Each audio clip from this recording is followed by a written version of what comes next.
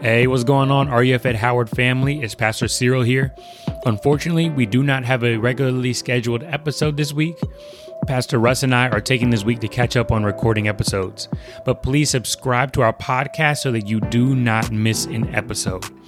Thank you for submitting your questions. You have submitted some fire questions, and we look forward to addressing them with the Bible's answers. Y'all have submitted great questions like this one. I think my biggest question/concern is that now that I've gotten older, I've seen these adults that I've looked up to in church show different sides of themselves outside of Sunday church. Like, why are these elders of the church so judgmental towards the youth and those younger than them, but yet have these crazy pasts as well as still not living fully of Christ? I don't know if that's a good question or something you can answer, but in the past year, I've just noticed how messed up some of our elders are, yet they're very judgmental within the church community, LOL.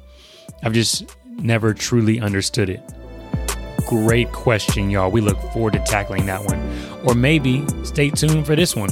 The student said, one question I can think of is this: what do you do when you feel idle during a season?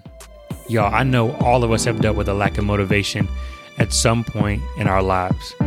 Or maybe stay tuned for this question. My only inquiry would be touching on what someone said at Bible study yesterday on knowing when God is speaking to someone via a vessel and whether it's him or not him, like how to tell the difference.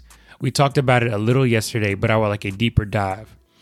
Great question, y'all. We are looking forward to getting to these, and we're looking forward to giving the Bible's answers to your burning questions so that your life might be filled to the brim with God's glory and joy. All right, family. See y'all next week.